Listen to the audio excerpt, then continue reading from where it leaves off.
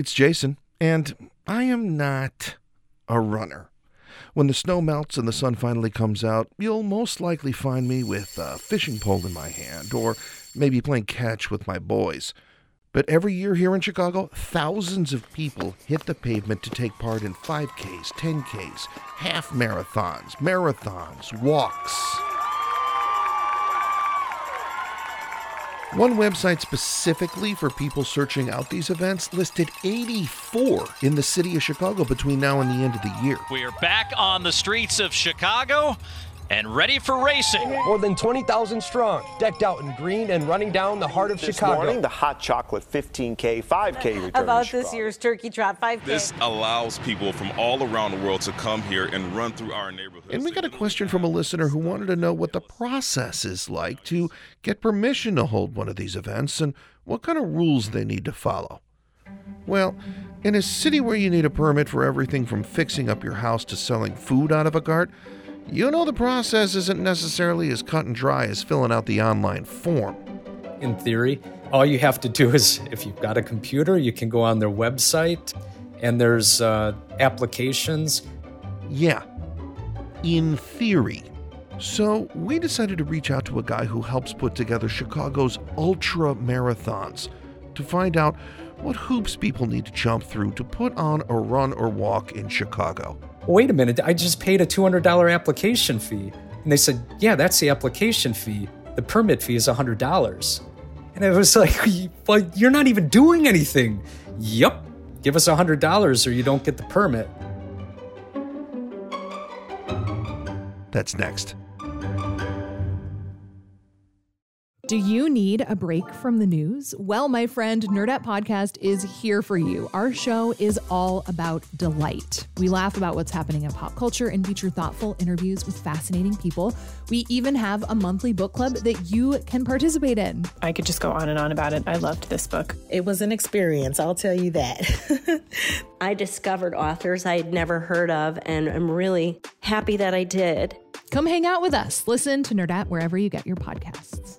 When someone says ultra marathon to me, I'm thinking of a movie marathon, like Godfather 1 and 2, followed immediately by Goodfellas. I'm funny how? I mean funny like I'm a clown, I amuse you?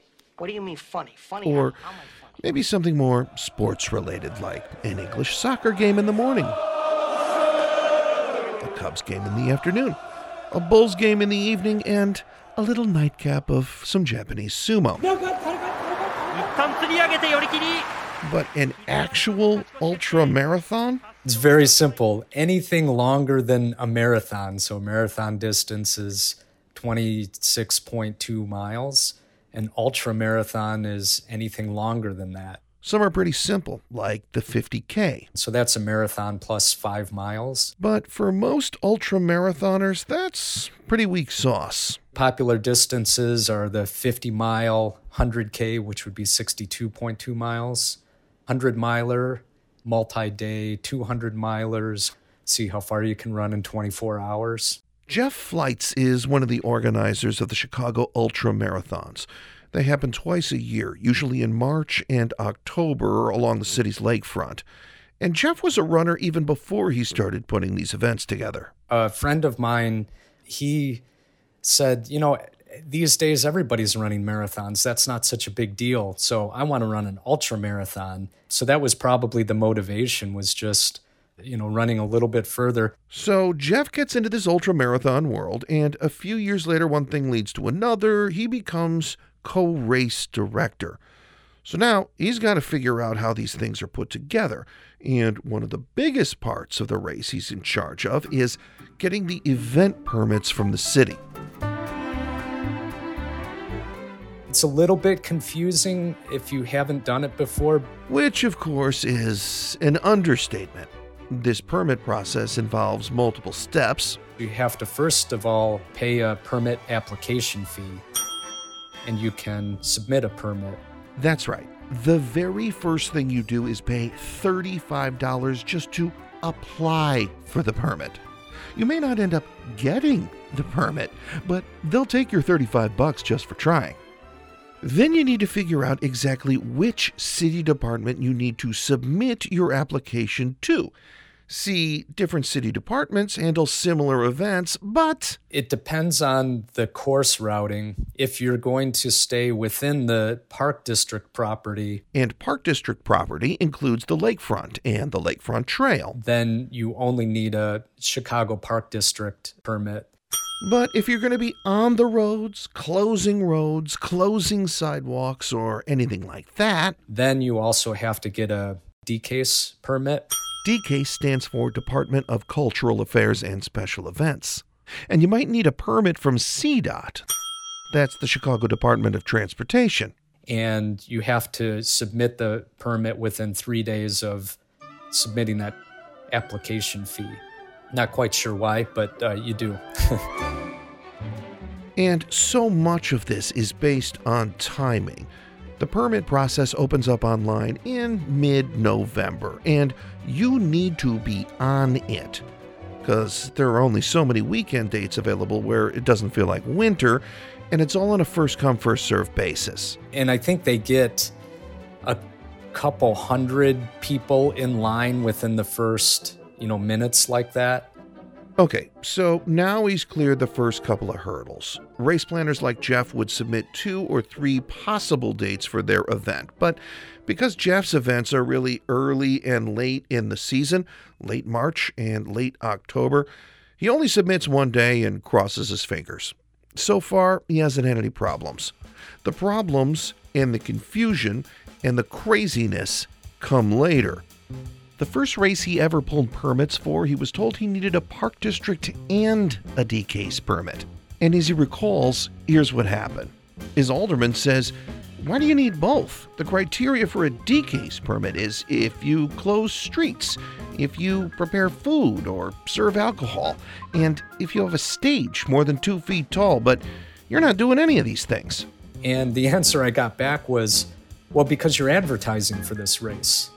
And again, it doesn't say anything in the DCASE application that if you're advertising for the race, you have to have a DCASE permit.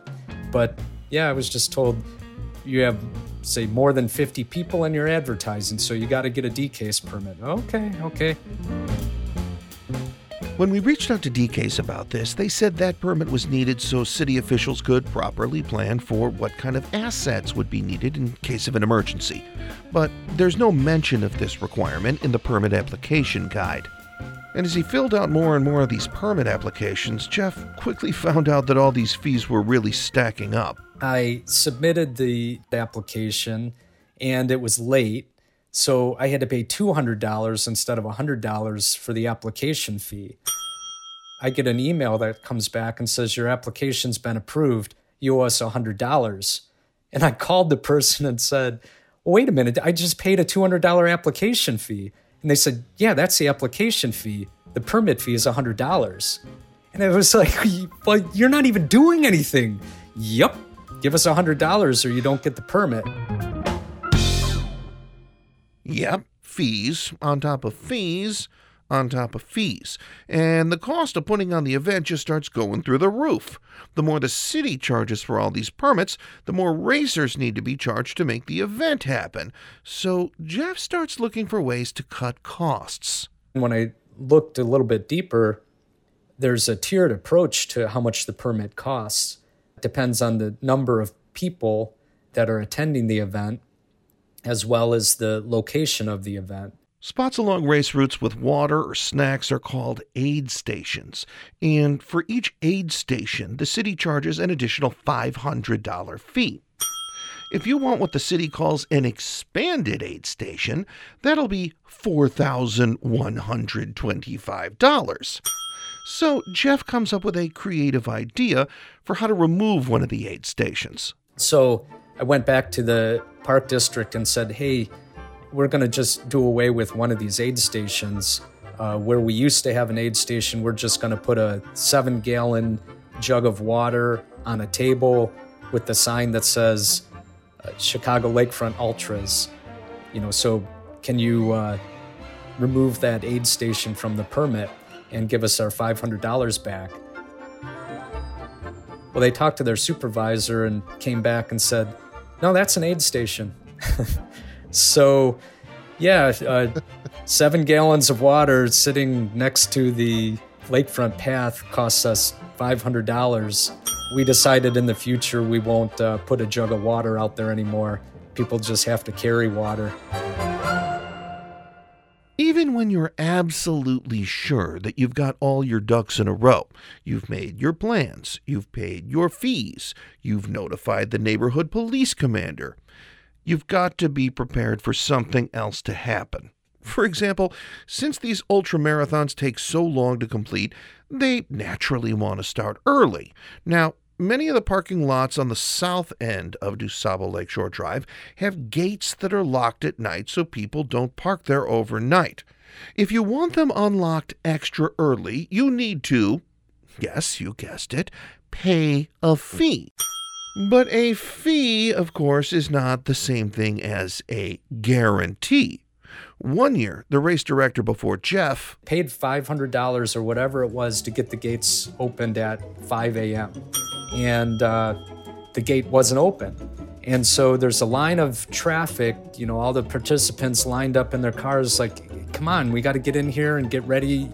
Well, eventually they got tired of waiting, so they drove around the gate on the grass, and everybody just comes through. After the race, the park district said, you owe us $500 for the damage to the lawn there. So he said, well, can I get my $500 back for not opening the gate? No. So they had to fork over the money for services that weren't rendered, and also had to pay because of the damage to the grass.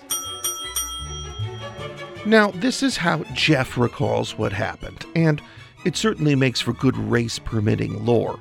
We weren't able to independently verify that this is exactly how things went down, although the fee for early entry is actually $450, not $500. We did reach out to the park district for comment, but didn't get a response.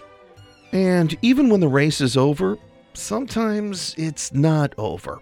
Like the time Jeff's predecessor used surveyor's chalk paint to mark out the course. Well, one year he got a little bit overzealous and put these orange paint markings all over the course. So the park district came out and said, you've got to remove that paint from the pavement. And he said, it's not paint, it's chalk paint. It's surveyor's chalk paint. Well, I've seen it. It sticks on pavement for a month or two before it really wears away. And the park district said, well, you either remove all those markings or we're keeping your $500 security deposit.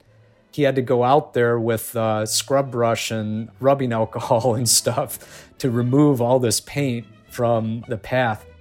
But all these permitting issues, all these things that pop up before, during, or even after the race, they never seem to stop the race itself or the joy people get from taking part in them. Ultramarathons have been taking place in Chicago since the 1980s, and Jeff has been a co-director since 2018. To his knowledge, not once during all that time has a race been called off because of a permitting issue.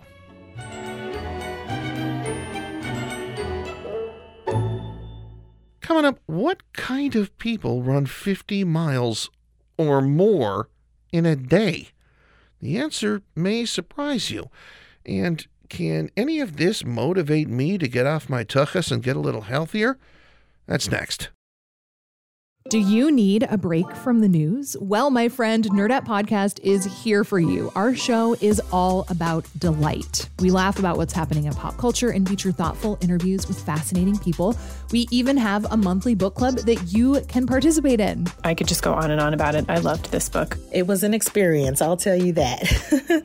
I discovered authors I'd never heard of, and I'm really happy that I did. Come hang out with us. Listen to Nerdette wherever you get your podcasts.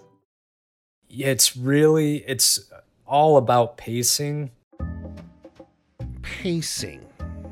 Yeah, that's something that really made me think. And not about starting with the chips and moving on to the Oreos. You heard me make a joke that my idea of an ultramarathon is lying on the couch watching movies or sports for 8 straight hours. And I make jokes because the truth is I'm not happy with myself. I've gotten way out of shape. the idea of running to the end of the block and back seems as crazy and out of the question as running an ultramarathon. And yet, something about working on this story really got me thinking. I was asking some questions about who runs these races, and Jeff starts telling me all these stories. Last year, believe it or not, we had a runner who was 85 years old, and he set an American record in the 50K distance. Okay, well, if an 85-year-old guy can do this, could I? We have one guy who comes back consistently. He walks the entire distance, the 50K distance, like a power walk. And the funny thing is, there'll be people running and he'll be passing them because he just keeps going. He just paces himself. He knows what he's doing. And they've got other older runners, too. We've got another runner who is in her 70s. She's completed over 200 ultramarathons. 200? She just comes out there, knows what she's going to do. Okay, this is actually inspiring me. Is it possible? Maybe not an ultramarathon, but could I run, say, a 5K by the end of the summer? Anybody can really do it. You just have to, first of all, put your mind to it. And secondly, pace yourself and not go out too fast. Well, last weekend, the dog and I did a 4-mile walk in the woods. My feet and my knees hurt a little the next day, but didn't kill me, and I actually enjoyed it. Now the question is, can I make it a regular thing? Can I find the time? Can I ignore the haunting sound of the chip bag opening in my head? And the couch calling me, calling me, calling me. You just have to keep moving, keep moving, keep moving, keep moving. Curious City is supported by the Conan Family Foundation and produced by me and Maggie Sivit and Adriana Cardona-Maguillad. Asia Singleton is our intern, and our fearless editor is Alexandra Solomon. Special thanks this week to Sylvia Goodman. I'm Jason Mark. Thanks for listening, and we'll see you back here next week.